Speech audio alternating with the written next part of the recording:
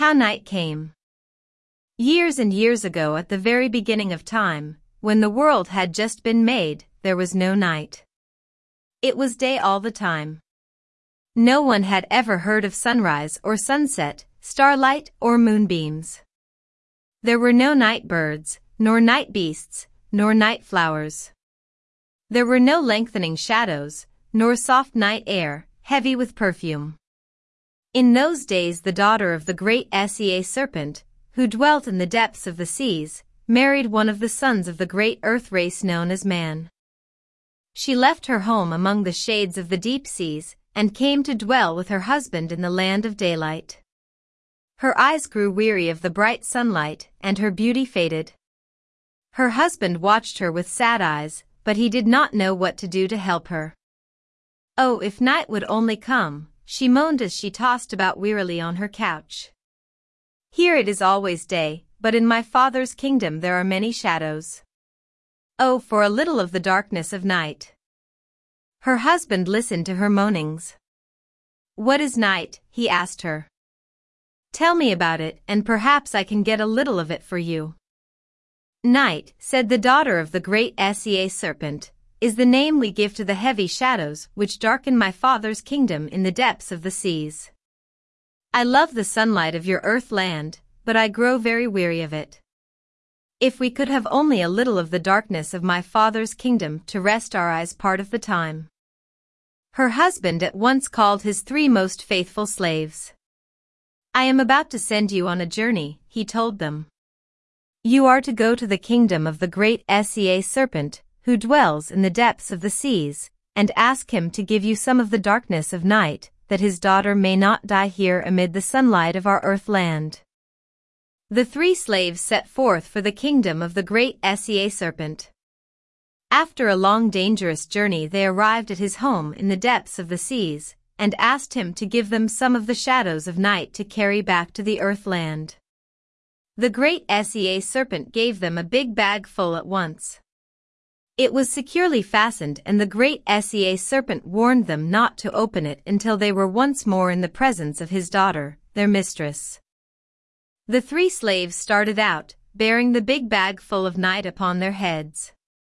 Soon they heard strange sounds within the bag. It was the sound of the voices of all the night beasts, all the night birds, and all the night insects. If you have ever heard the night chorus from the jungles on the banks of the rivers, you will know how it sounded.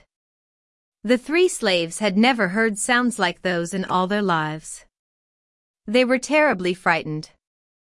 Let us drop the bag full of night right here, where we are, and run away as fast as we can, said the first slave. We shall perish. We shall perish anyway, whatever we do, cried the second slave. Whether we perish or not, I am going to open the bag and see what makes all those terrible sounds, said the third slave. Accordingly, they laid the bag on the ground and opened it. Out rushed all the night beasts and all the night birds and all the night insects, and out rushed the great black cloud of night. The slaves were more frightened than ever at the darkness, and escaped to the jungle. The daughter of the great Sea Serpent was waiting anxiously for the return of the slaves with the bag full of night. Ever since they had started out on their journey she had looked for their return, shading her eyes with her hand and gazing away off at the horizon, hoping with all her heart that they would hasten to bring the night. In that position she was standing under a royal palm tree, when the 3 slaves opened the bag and let night escape. Night comes. Night comes at last, she cried, as she saw the clouds of night upon the horizon. Then she closed her eyes and went to sleep there under the royal palm tree. When she awoke she felt greatly refreshed. She was once more the happy princess who had left her father's kingdom in the depths of the great seas to come to the earth land. She was now ready to see the day again. She looked up at the bright star shining above the royal palm tree and said, "Oh, bright beautiful star, henceforth you shall be called the morning star, and you shall herald the approach of day. You shall reign queen of the sky at this hour." Then she called all the birds about her and said to them, "Oh, wonderful, sweet singing birds, Henceforth I command you to sing your sweetest songs at this hour to herald the approach of day." The cock was standing by her side. "You," she said to him, "shall be appointed the watchman of the night. Your voice shall mark the watches of the night, and shall warn the others that the madrugada comes." To this very day in Brazil we call the early morning the madrugada. The cock announces its approach to the waiting birds. The birds sing their sweetest songs at that hour, and the morning star reigns in the sky as queen of the madrugada. When it was daylight again, the three slaves crept home through the forests and jungles with their empty bag. "Oh, faithless slaves," said their master, "why did you not obey the voice of the great Sea serpent and open the bag only in the presence of his daughter, your mistress? Because of your disobedience I shall change you into monkeys. Henceforth you shall live in the trees. Your lips shall always bear the mark of the sealing wax, which sealed the bag full of night." To this very day, one sees the mark upon the monkey's lips, where they bit off the wax which sealed the bag, and in Brazil night leaps out quickly upon the earth just as it leapt quickly out of the bag in those days at the beginning of time. And all the night beasts and night birds and night insects give a sunset chorus in the jungles at nightfall.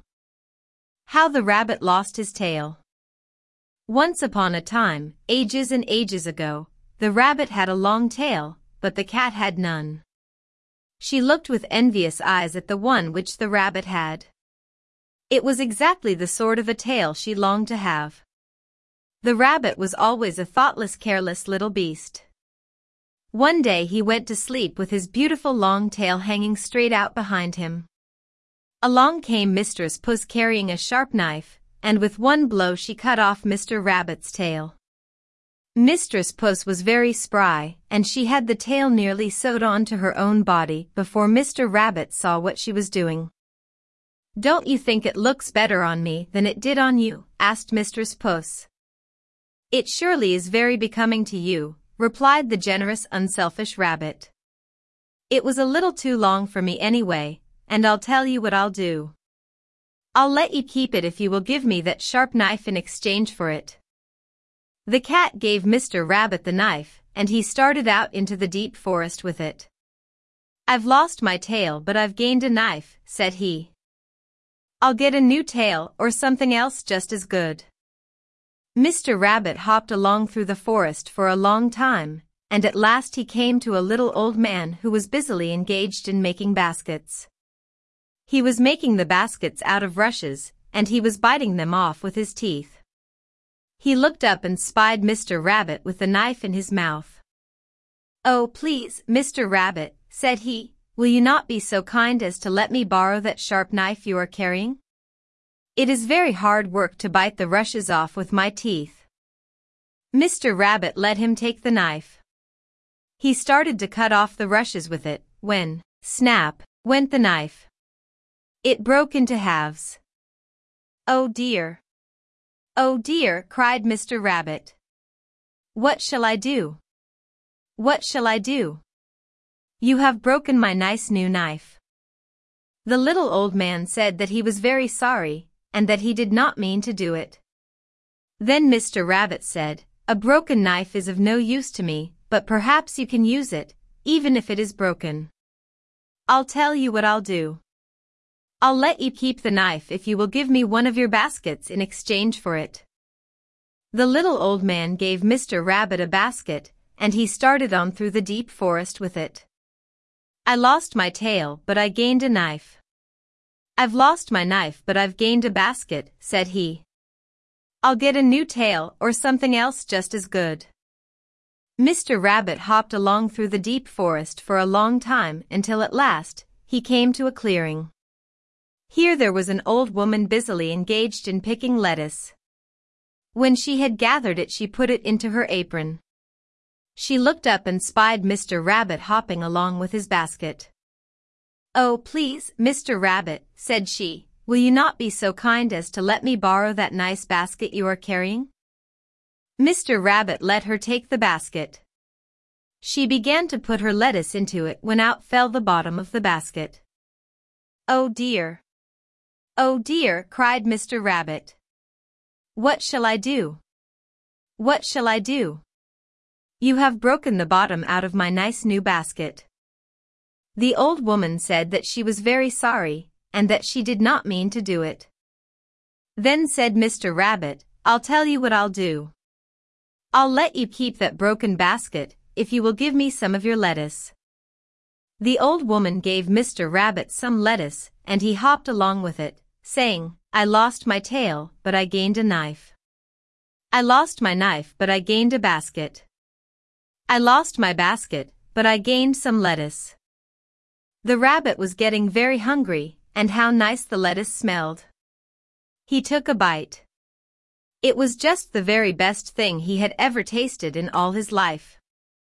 I don't care if I did lose my tail, said he, I've found something I like very much better. From that day to this no rabbit has ever had a tail. Neither has there ever been a rabbit who cared because he had no tail.